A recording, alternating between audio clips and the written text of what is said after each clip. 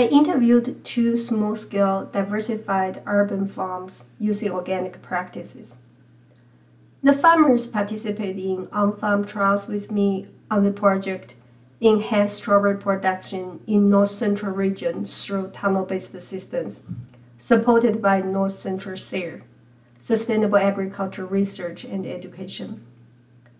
Both the farmers are new to growing strawberries, and they grow the crops in caterpillar tunnels. They shared their experience and thoughts of growing strawberries at their farms. We appreciate the financial support from North-Central SARE for this project. The following interview is with David Robb, owner of Eden Prairie Farm in Eden, Indiana, close to Indianapolis. Yeah, my name is David Robb. I've been actively farming for 20 years now, but involved in organic agriculture for probably, 40 or 50 years. The name of my farm is Eden Prairie. Right here we have 11 acres, and then we have an additional pasture and land of another 10, so a total of 21 acres. I raise primarily vegetables, but also livestock. I have some hoop houses. I have one 50 by 30, I believe, smaller, and then I have 2 cat tunnels, which are 50 feet, but like 12 feet wide, something like that. None of the houses are heated. They're all unheated houses. I have cut back a lot in recent years, but right now it's just mostly me. The gentleman who was helping me has cut back some. He's got a family. He's working full time. I first met Colin and introduced him to the on-farm strawberry project. At that time, Colin is farming at Eden Prairie. He brought this idea to David. So we have this project established last fall at Eden Prairie Farm in a new caterpillar tunnel. David first explained to me how he and Colin prepared the soil on this site. First off, the soil, we had been working that entire spring. We put lots and lots of compost into it. Actually, it was a big old pile of garden waste from a long time. Mixed with wood ashes. We do a lot of chickens here, so a lot of eggshells. Just a lot of whatever was here and available. And there's really not a lot of manure in it. Occasionally, here and there, we throw some cow manure or sheep manure in it, or chicken manure, but generally not. Mostly just garden waste. Was it professionally made compost? No. It just was the garden waste that we built up over time. David and Colin built the 12-foot wide, 50-foot long cat tunnel on this site. The cat tunnel was built using caterpillar tunnel hoop bender and the protocol from Johnny's. David said the total material cost of building the caterpillar tunnel was around $1,000. The strawberry project used half of the 12-foot wide caterpillar tunnel. Similar to at the outlier farm, the strawberries were grown on plastic mulch with drip tape and planted in September 2022. There were 4 rows of strawberries, about 14 5-foot long rows. Plant spacing is a foot apart between and within the rows. A total of 118 plants were planted in half of the caterpillar tunnel. The first harvest was on April 12, and the last harvest was on May 17. David and I had a discussion on the economic values of growing strawberries in his market scenario.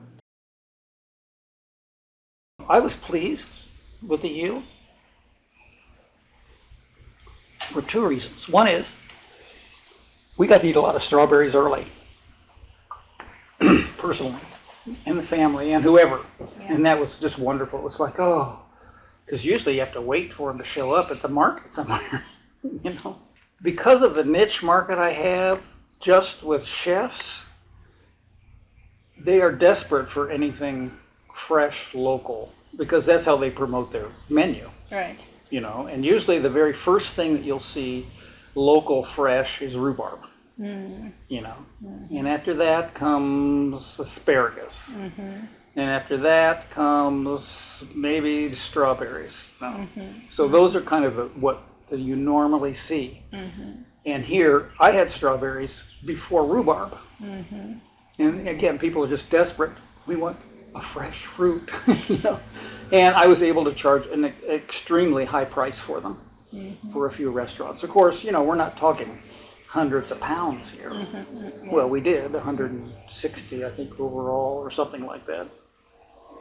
A pretty good amount overall. So the yield, I mean, I was happy because I could get this really good price for it. Right. And in terms of time, it was not time consuming. Believe me, it was a lot less time than like lettuce mix. So that's my other question. I want you to compare of growing strawberries because really I think the limitation of having small farmers growing strawberries is a long season. You really from last fall to spring. Right. And during that period, potentially you can grow quite a bit of lettuce. So Right. you use that space to grow strawberries, that will sacrifice the space to grow lettuce, spinach. Right. So I want to understand from a small farmer's aspect, do you think it's worth this space to grow strawberries?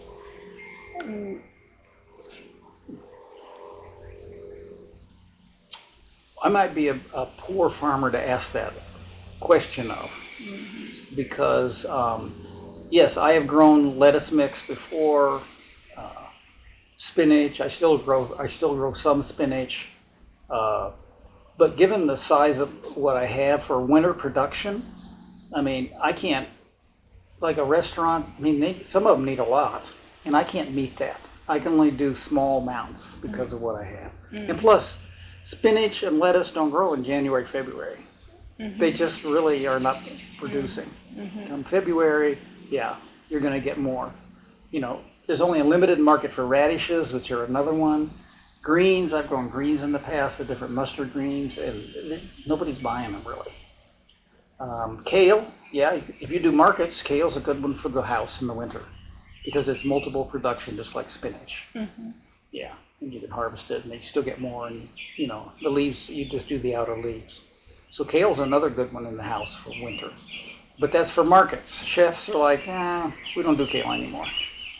All right, so I'm kind of a bad one to say, you know, what is the best here in terms of sacrificing the space, you know. But if you have a market for, you know, your lettuce mix, which is a great yielder and a great money maker, it's also very time consuming, lettuce mix, because you're talking first cutting it and then 3 to 4 washes, depending upon what kind of irrigation you have, whether you're spraying a lot of dirt, splashing dirt up on your plants and stuff.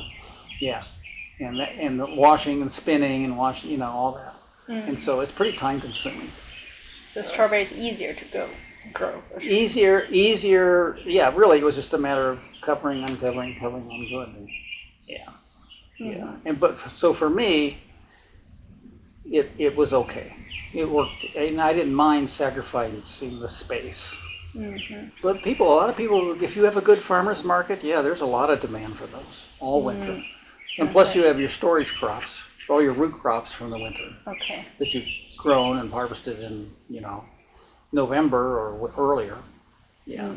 And so supplement with that some fresh greens. Yeah, you can have a pretty good, if it's a good market and you have a good customer base. Yeah.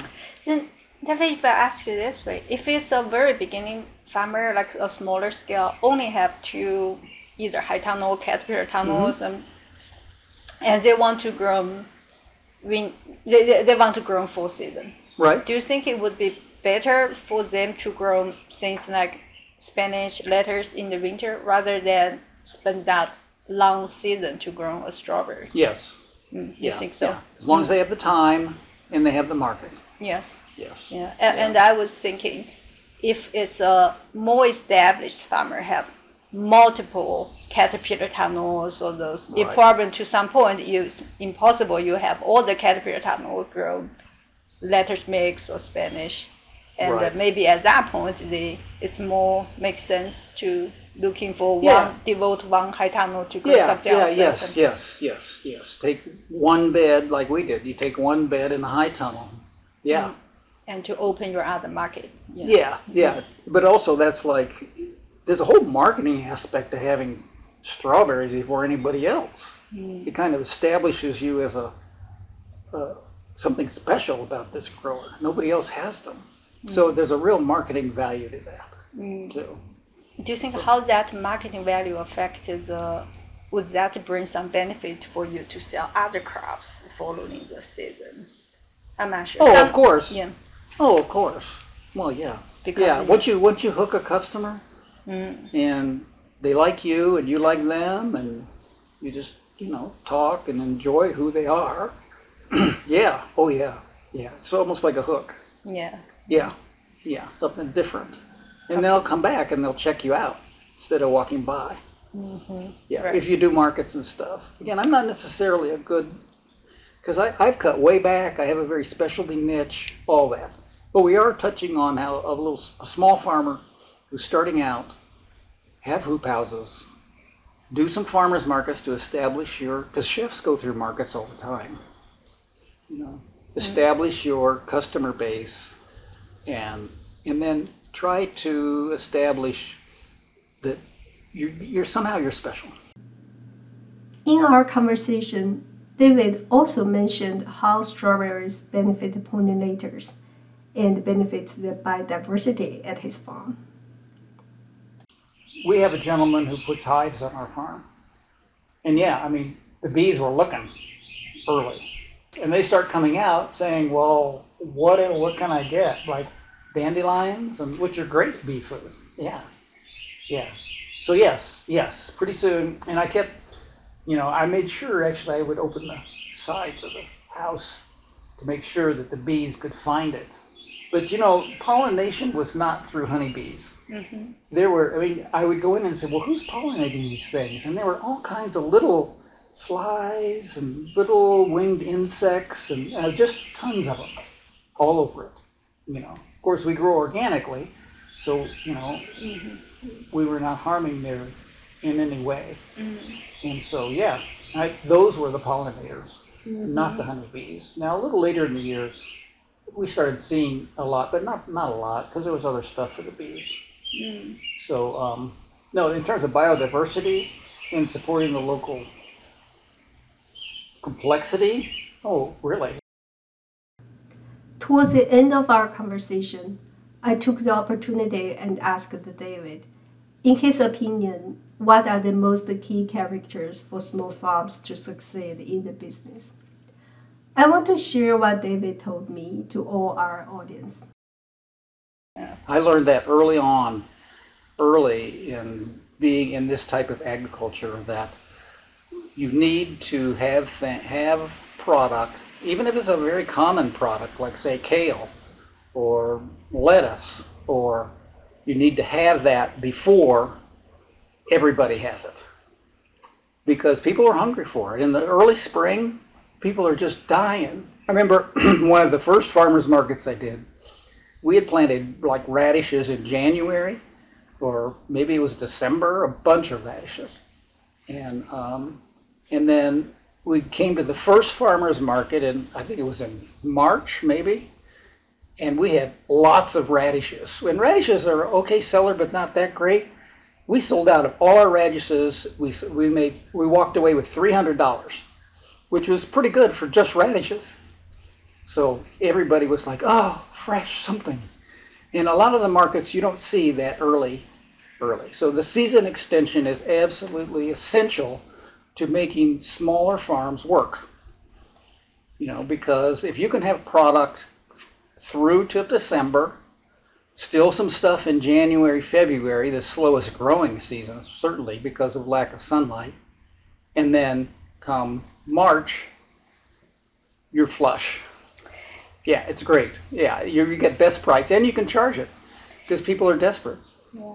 You know, you want to have cucumbers, but right now they're coming on. In early June, if you can have cucumbers from your hoop houses, you get a great price. Come July or August, everybody's got cucumbers. Mm-hmm. It's not the same. And plus people's tastes. You know, you can only eat so many cucumbers, and then you're like, well, what's next? Mm-hmm. Yeah. And I find that's true with the chefs too. You know, like early here, well, anyway, yeah. But after a while, people get tired of strawberries. We've had enough strawberries. We don't really want any more strawberries. Mm-hmm. We want something else, some other kind of fruit. Mm-hmm. Yeah. It's really hard to make it as a small farm. And the ones that I see that succeed, and there's a lot of people that start them, a lot. And the ones that succeed, usually it's two people doing it, partners, and one of them works, and the other one can devote all their time to it. And so that they can pay their bills, you know. And usually there's not people with big families and kids and all that consumes everybody, all right? And they start small and slowly over several years establish their markets, put in the time, endless hours. You know, I mean, farmers markets are usually on the weekends, and so you don't have any weekends, or at least one day a week. And so that you just slowly build over time, and you build your customer base. That farmers markets are about face-to-face, absolutely. And they get to know you, they want to know your story, the customers, and who you are, so you've got to be pretty outgoing. You do not sit there and get on your cell phone and scroll. That's not, you really won't make it at that point.